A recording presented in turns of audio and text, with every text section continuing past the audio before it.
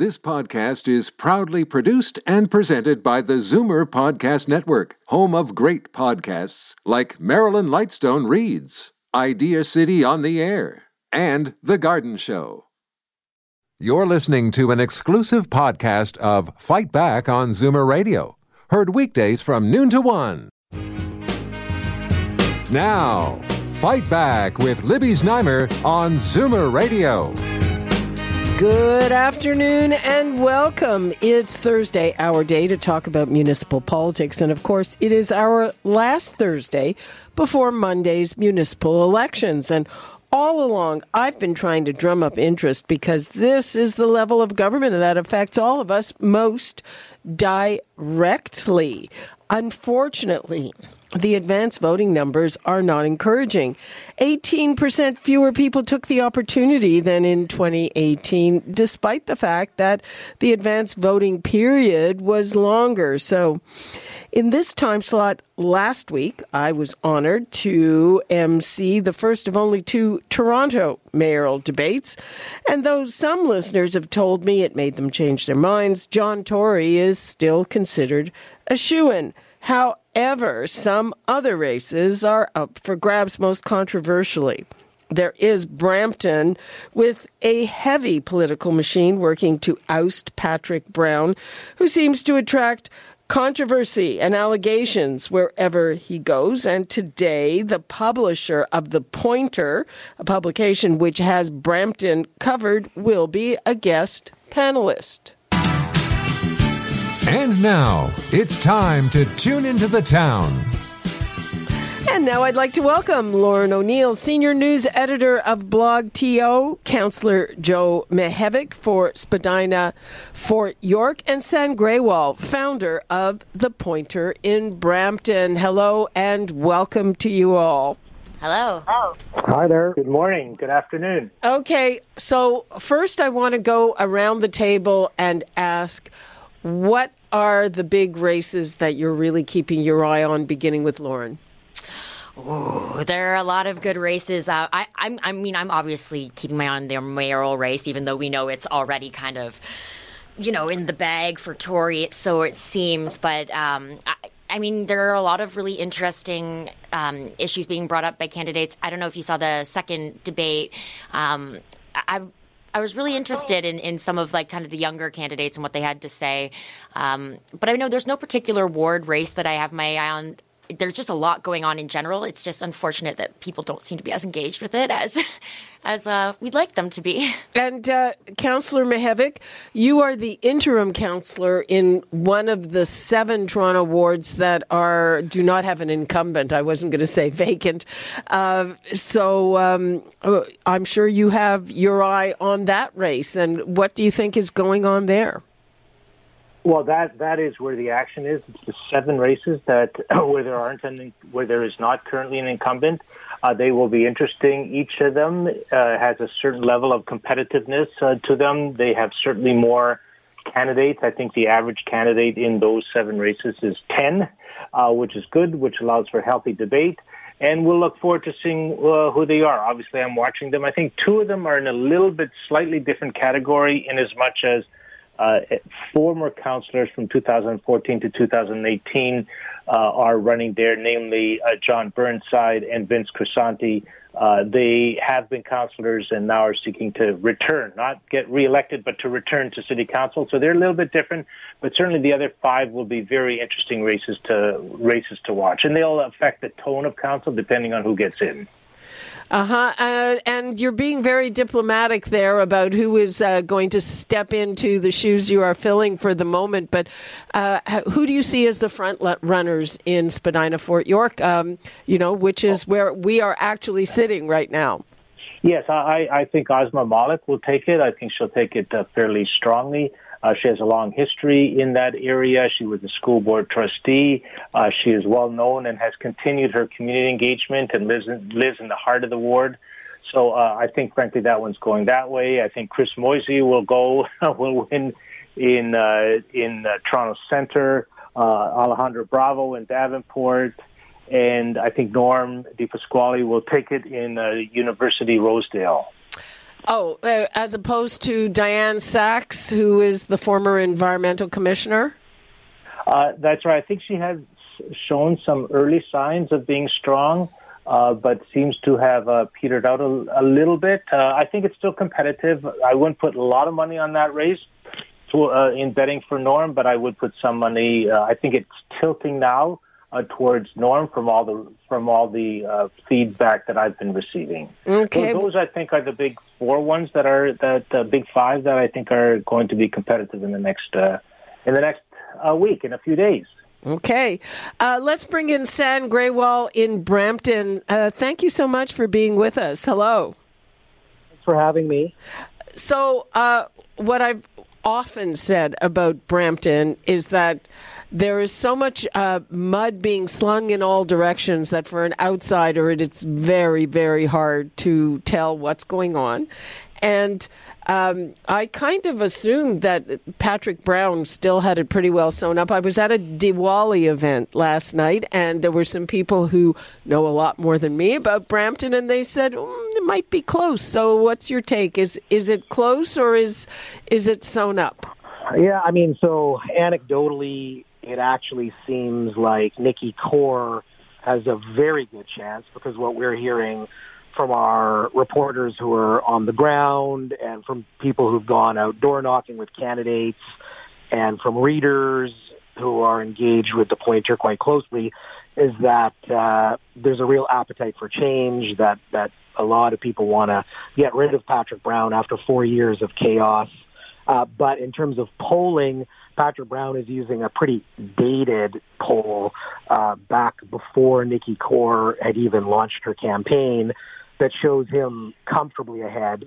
Nikki Kaur and her team, led by Nick Kavalis, who you probably are familiar with. Yes. His work with Toronto candidates over the years, high-profile people like the Fords and John Tory.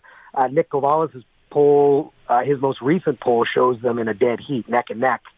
But we're getting information that in the last week, things have maybe, as I said, trended in favor of Nikki Kaur after just story after story just in the last 2 weeks.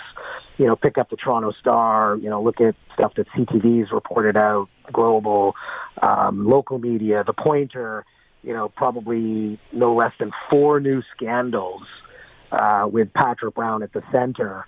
And this is what it's been like for the last 4 years with him. Sorry to interrupt. When I looked at those, they looked to me to be old scandals, because it certainly wasn't the first time I heard people making allegations. I mean, look, I'm unclear.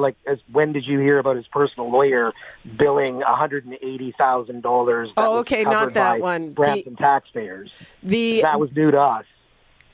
What I thought I had heard about before was this whole issue of forensic audits being canceled. Again, the two investigation reports from the third-party investigator, Froze Forensic Partners, one came out on August 26th, so that was the first time that evidence was released, and we and others have reported on it since. But then a second investigation report update was released a few weeks later with more evidence of wrongdoing by Patrick Brown. And again, those have been recently reported on. And this is him handing out more than $500,000 to his friend Rob Godfrey for work on a project that is dead in the water, work that, according to the third-party investigator, was never even done. Money paid out to Patrick Brown's friend. No one knew about the relationship between Rob Godfrey, who happens to be the son of Paul Godfrey, the chair of Post Media. No one even knew that there was a relationship, or that he was involved in these contracts when they were issued back in 2019. All of this has just come out more recently. And Rob Godfrey's one of Patrick Brown's closest friends. Didn't even have any experience doing work in the area of bringing in a post-secondary institution. And like I said, the investigation found that much of the work was never even done. They don't even know how he was paid $500,000. The contract that was approved by council, which didn't even know who the money was going to, they thought it was going to a firm called SRA, which it turned out to be Rob Godfrey was the point person for that firm, and he was the one sending in the invoices, and he ends up billing more than $360,000 above and beyond what was approved by council for the contract. So how did that get paid? So these things have not been known. But you're probably referring to stuff that did come out in the last few years. But there's just so much of it with this man. Yeah, I mean, there seem to be also two factions on council, and it's not like the other faction is lily clean either. So I just don't really understand where that's coming from, because we follow this day to day. So the one thing that Patrick Brown is focused on was that they moved to essentially get rid of a lot of the staff that Brown had hired or recruited, who were enabling a lot of this conduct that's been dripping out, that they've started to find out, after the term had begun, and for taking action, on these issues that they're labeled as being problematic as well. That's not what we have found in our day-to-day coverage. They did move to try to replace a counselor who successfully won a seat at Queen's Park in the provincial election, and a court found that the process they tried to use to fill that seat, although the court made it crystal clear there was no ill intent, and it was a very complex procedural matter that legally had to be kind of worked out, but Brown has kind of vilified them for moving to fill that seat by someone that was deemed to be friendly to those other counselors. They, in our observation, in our reporting, have simply been trying to clean things up. And for that, they get painted all of a sudden as being one half of the problem. So what is the bottom line? Can Nikki Kaur unite the Brampton Council? And what will it come down to? Will it come down to basically the local alliances, or what? As to her ability to unite the council, it's unclear. She seems very bold. She was one of the key whistleblowers that came out. She has a very unique backstory. She's a lawyer, but she was also a fairly senior employee inside City Hall.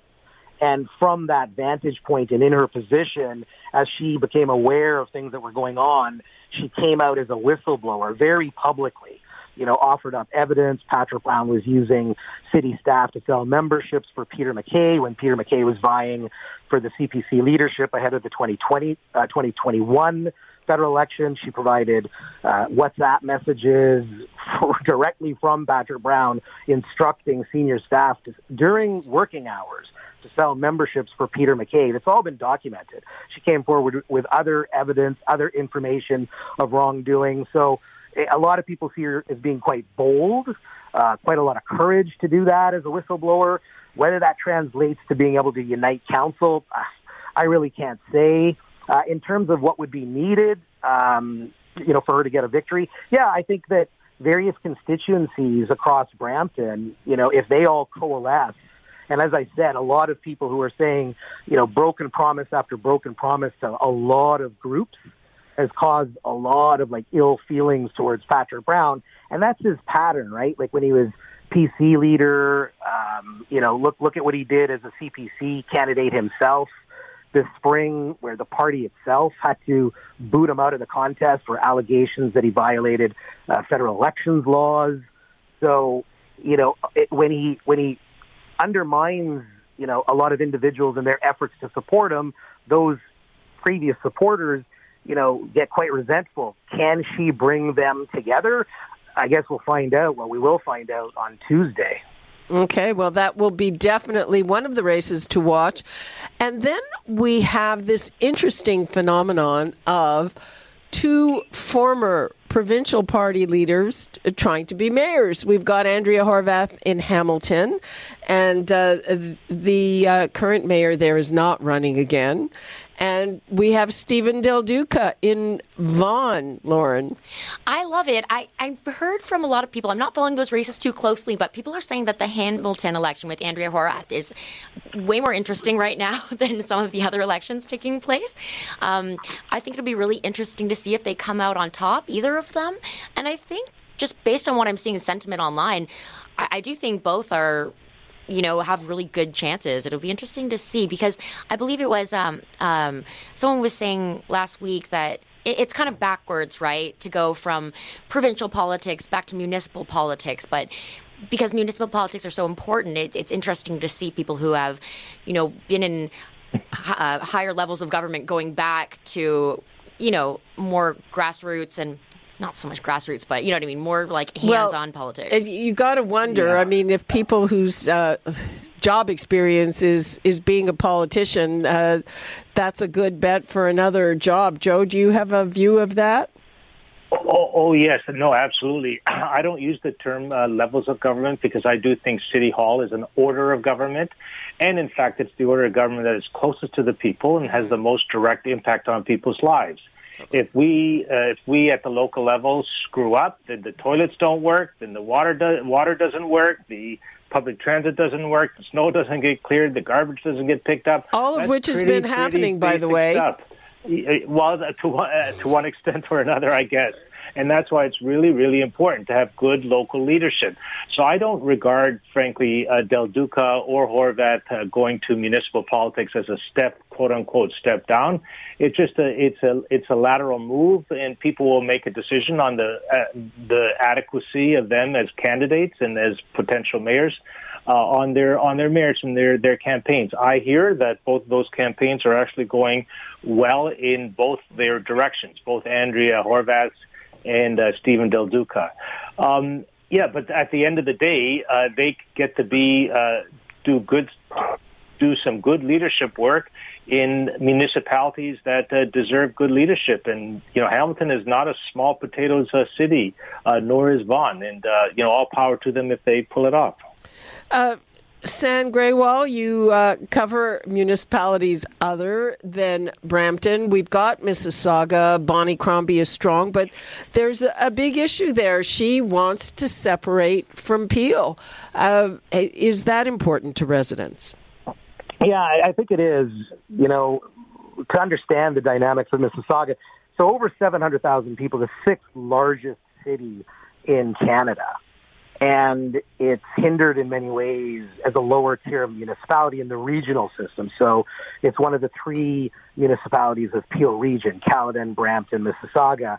And Bonnie Crombie and many in Mississauga, going back to Hazel McCallion, have long wanted to be an independent single-tier municipality just like Toronto, with, more taxation powers, with more independent, not relying on regional government for certain budgetary decisions, not having, to share police services, not having to share and have the regional government look after infrastructure. It basically just wants to be more independent and autonomous. And then through one tier of government, you can focus a little bit more acutely on the issues that Mississauga residents prioritize. In regional government, you tend to get this competition. Mostly rural Caledon can get things pushed through, and even budgetary pressures where Caledon's bad growth planning ends up costing Mississauga taxpayers who have to subsidize those taxpayers in Caledon because there's a regional component to the blended property tax. So for a lot of reasons, I could get into a whole host of other things that Bonnie Crombie and others in Mississauga have put forth as reasons why they want to split and be independent. They believe it costs tens of millions of dollars additionally to Mississauga property taxpayers for costs that they have to pick up at the regional level, being the largest of the three municipalities. So yeah, it's a big issue. It's not one that voters understand. Like, you could go to 100 doors and maybe one person might be familiar with, as Bonnie Crombie's putting it, Mexit, the Mississauga exit. I love it. So as long as she doesn't go the way of Liz Truss. Yeah. But the dynamics of regional government and lower tier municipalities and why she's trying to do it and the importance of it, that would be lost upon almost every voter. So it's just not an election issue, but Bonnie Crombie is going to be elected. And it is going to be an issue because that's going to be one of her, main mandates. But the cities, even Toronto, is just a creature of the province. It's, we saw what Doug Ford,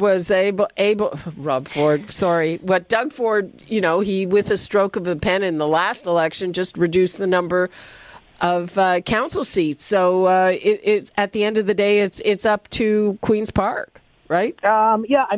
Queen's Park would have to sign off. They would have to allow Mississauga to separate. But, the point I think that's being made is that as an independent municipality, not a lower tier municipality in regional government, they get way more autonomy. Like, just look at the taxation powers that Toronto has that Mississauga doesn't have. Those aren't even in Mississauga's toolbox. And that's just one example. And what I've read is that Brampton would want to follow suit. Is that the case? That's not correct. Brampton, their position when during this term of council, if you'll remember, the province actually initiated a process across the province to find out if some of the regions should be split up. And in that comprehensive review, Brampton was very clear it does not want to leave regional government. Patrick Brown had his own reasons for that, and there's generally a sentiment in Brampton that because its build-out is not complete, it enjoys having its growth. It continued to be partially subsidized by Mississauga. Its argument is that, look, we were there to support Mississauga through its build-out, through its heavy growth period. Brampton still has some of that growth left, and Caledon is going to explode. But Mississauga is saying, look, we don't want to subsidize that. Yeah, who could blame them? Right. A little bit of a, in the weeds type of inside baseball issue. Well, it's important, actually. Even Toronto is going to have, $1 billion shortfall. They're going to have to find it, and they need more, quote, revenue tools. They tools. can't run a deficit. Yeah. You can't run a deficit. And interesting, it was the response to a question, but John Tory said he'd look at tolling the two city-owned highways, but with the other breath, he said he has no indication that Doug Ford would approve it. And even Kathleen Wynne, she treated him like a little boy in short pants when he brought it up with her. That's for me, look, I think it's crystal clear that municipalities in this province, and particularly the biggest city in this country, it needs funding, tools, because the infrastructure gap, the decay that we're starting to see, the problems that just cannot be addressed with Band-Aid solutions, they're becoming self-evident to almost every resident. And it's a bit of a shell game, right? You only have one pot of money. There's only one taxpayer.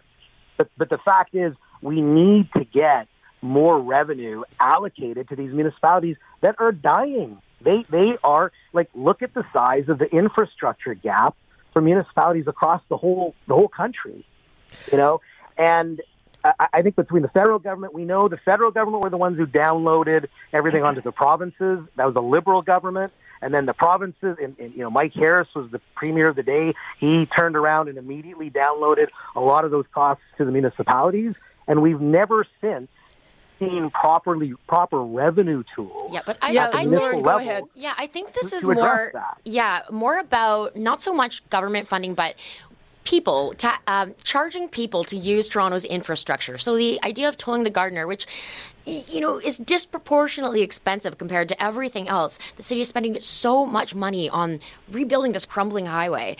And, I think it's only fair for people to... Sorry to interrupt, but I just have to make this point.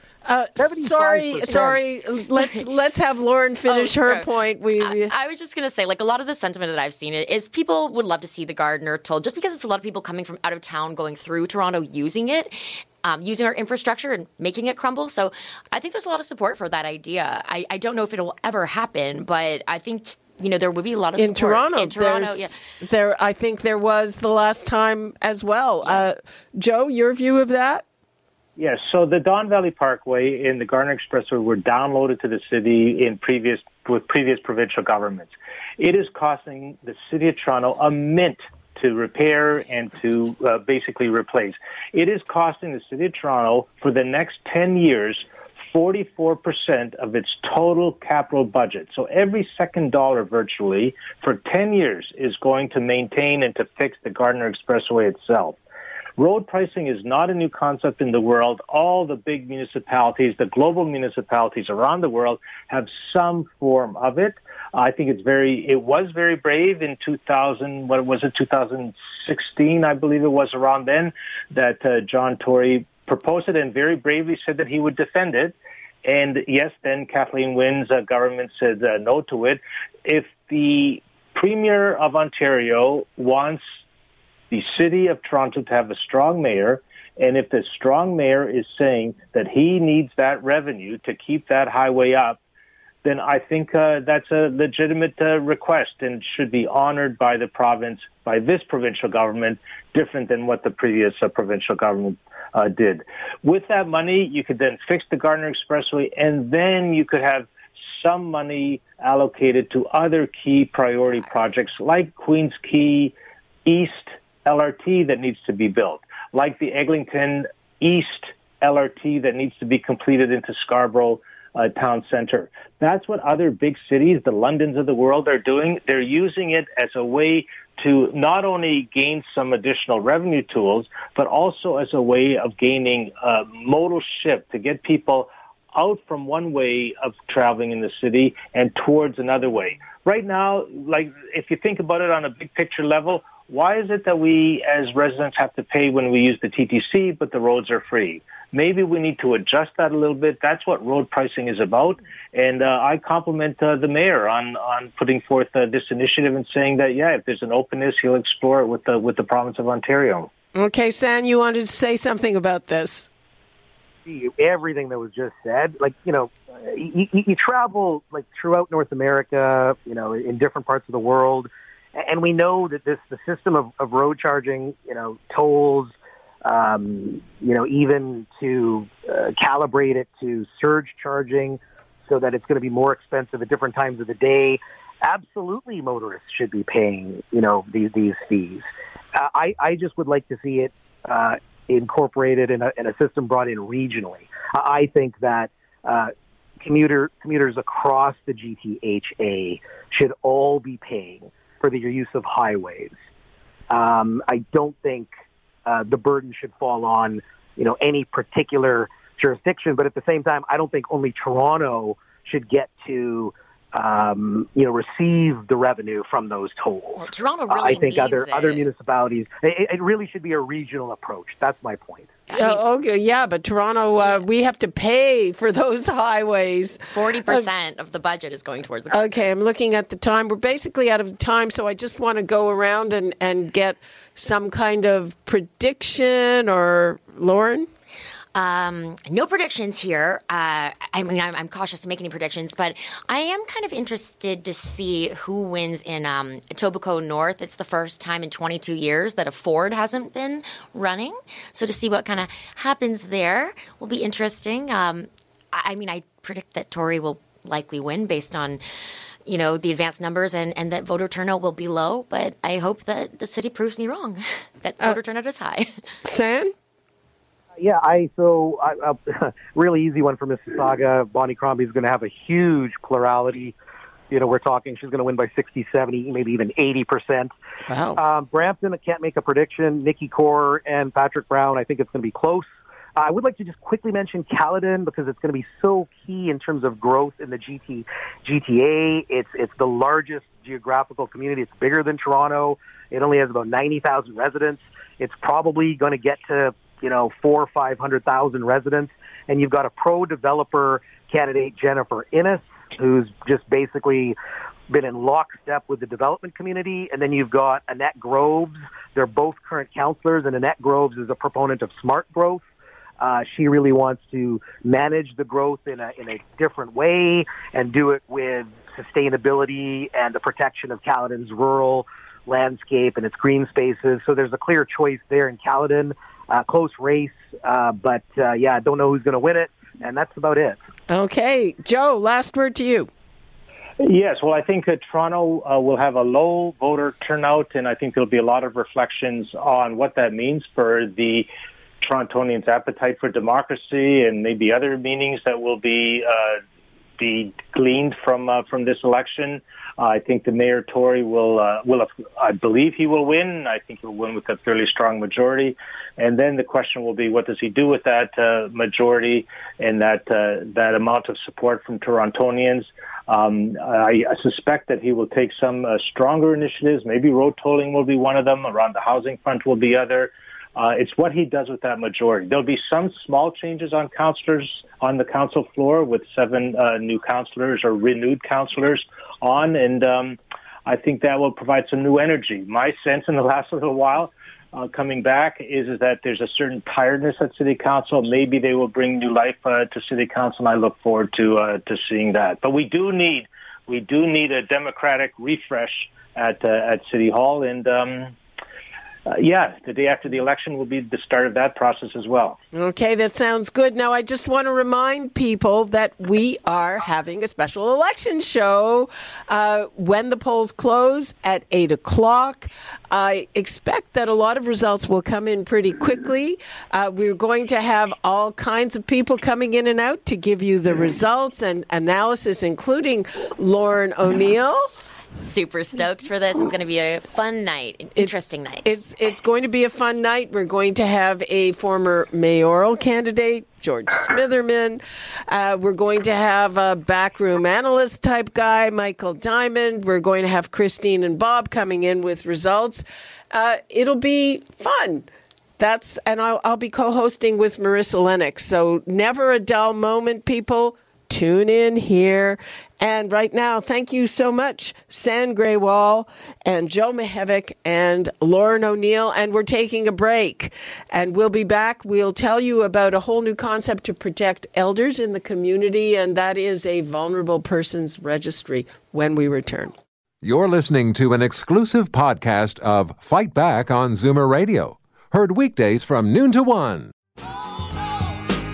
Fight Back with Libby Znaimer on Zoomer Radio.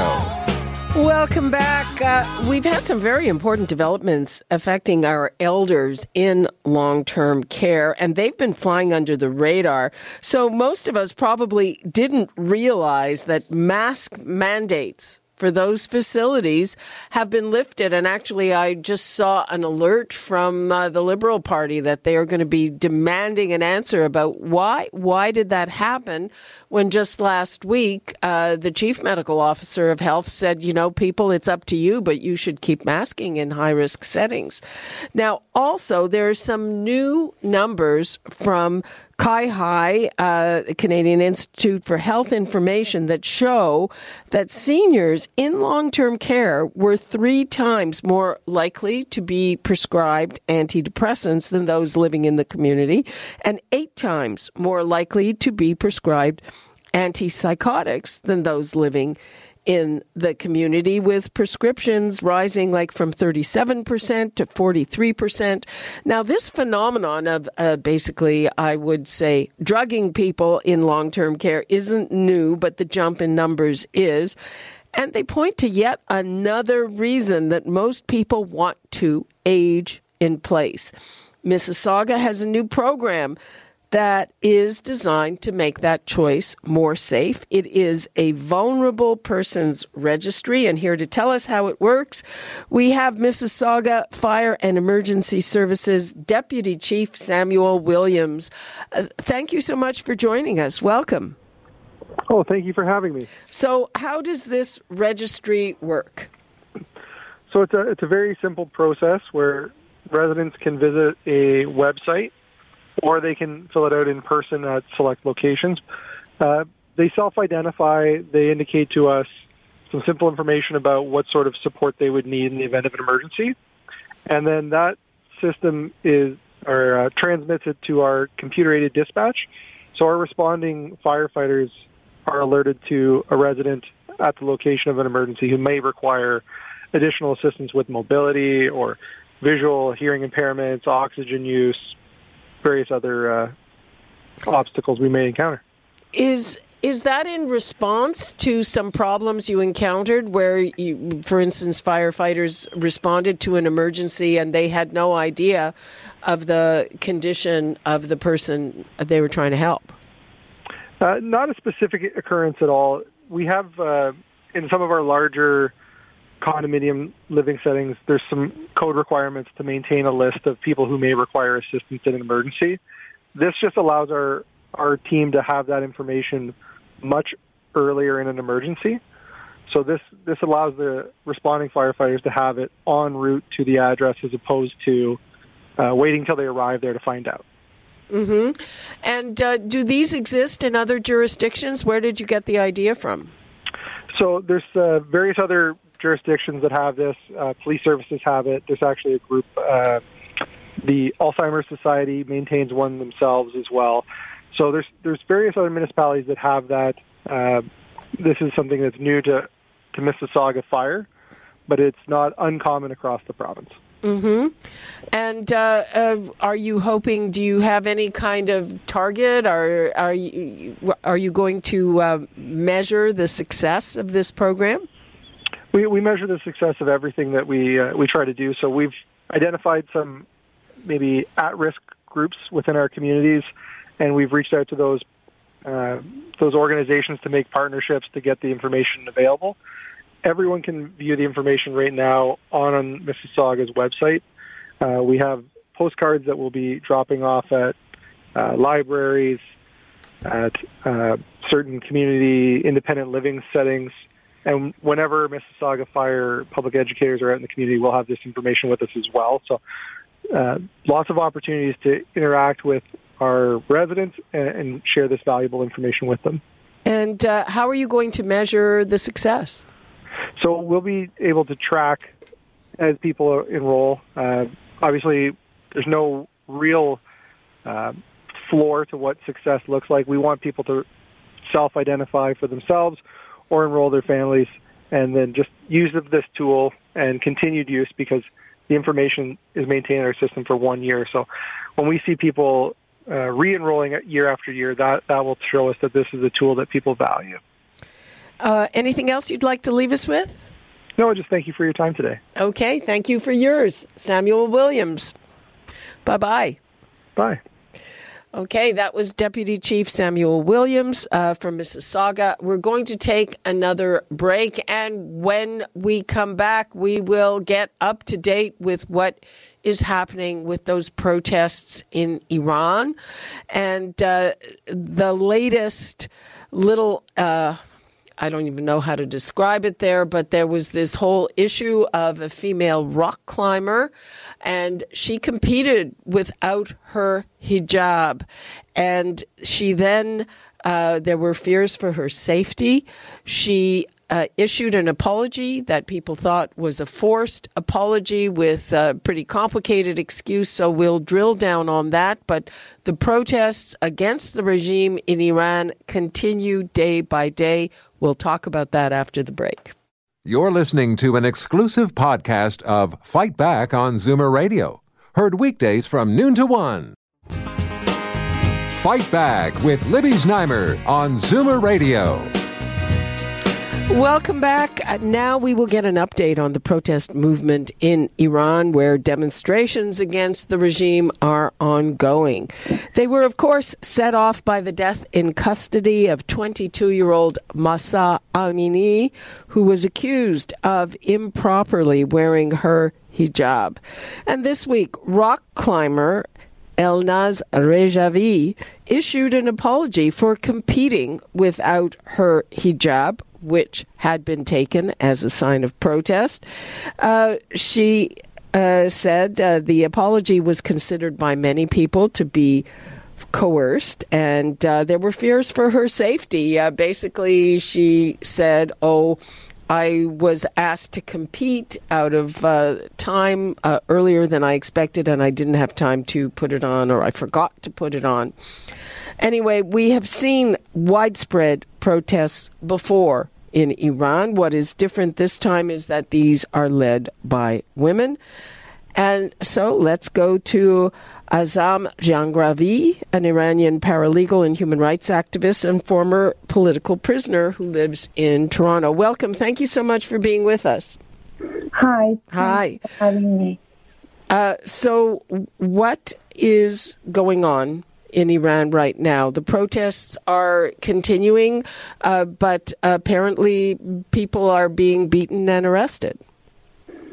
Actually, in the last few years, the frequency of protest has changed.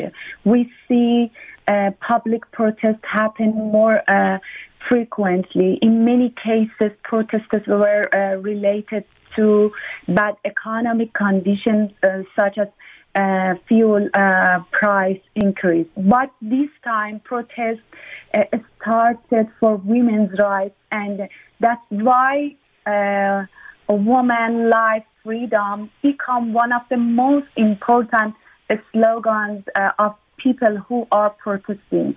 It's not just about the economic aspect of life, but rather about human rights, women's rights, children's rights, as well as protesting the highly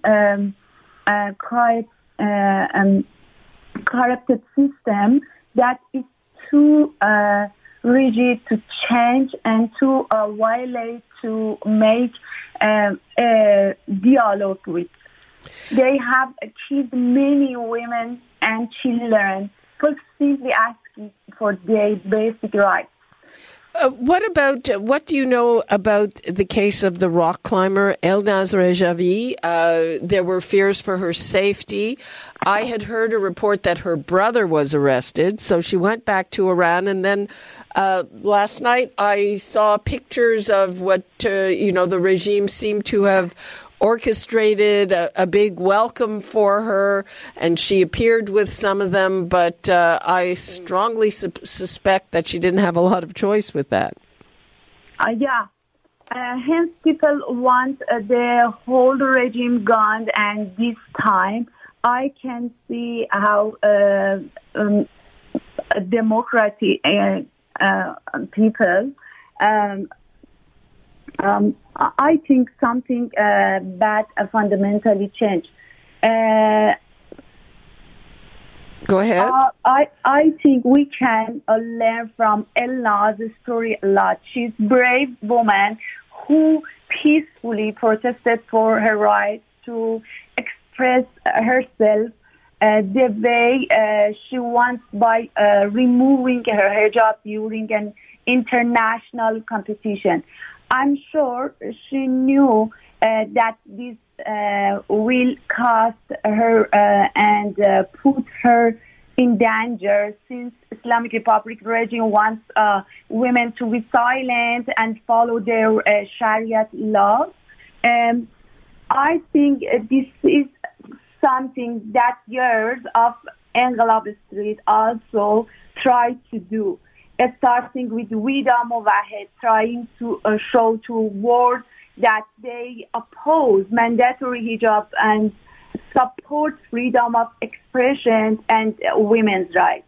Based in various sources of news, she has been pressured by the Islamic Republic to say it was not protested, and she just mistakenly removed her hijab due to stress from competition. I'm personally sure that this is not true. I think a human rights entity should support such a courageous act and pressure the Islamic Republic to stop forces confession by protesters. So what will it take to basically get rid of that regime? Because we've seen widespread protests before, but the regime seems to have all the levers. Azam, are you with us? She's not with us. Okay, so let me give the numbers out again and see if people, what are you thinking about in terms of what is going on there? There's been a lot of international support. We've seen women overseas, celebrities cutting their hair. That's one of the signs of protest. Certainly taking off hijabs. The numbers to call, 416-360-0740, toll free 1-866-740-4740. And the question is, what should we be doing to support women and others in Iran? Well, one of the things that I've heard is that what's different this time is that the protest is spearheaded by women, but men are also participating.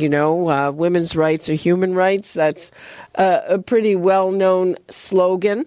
But you have the Revolutionary Guard, which is in league with the Ayatollahs, and they are still pretty firmly in charge. Do we have Azam back? Okay. Azam, how long have you been in Toronto? What was your experience with the regime?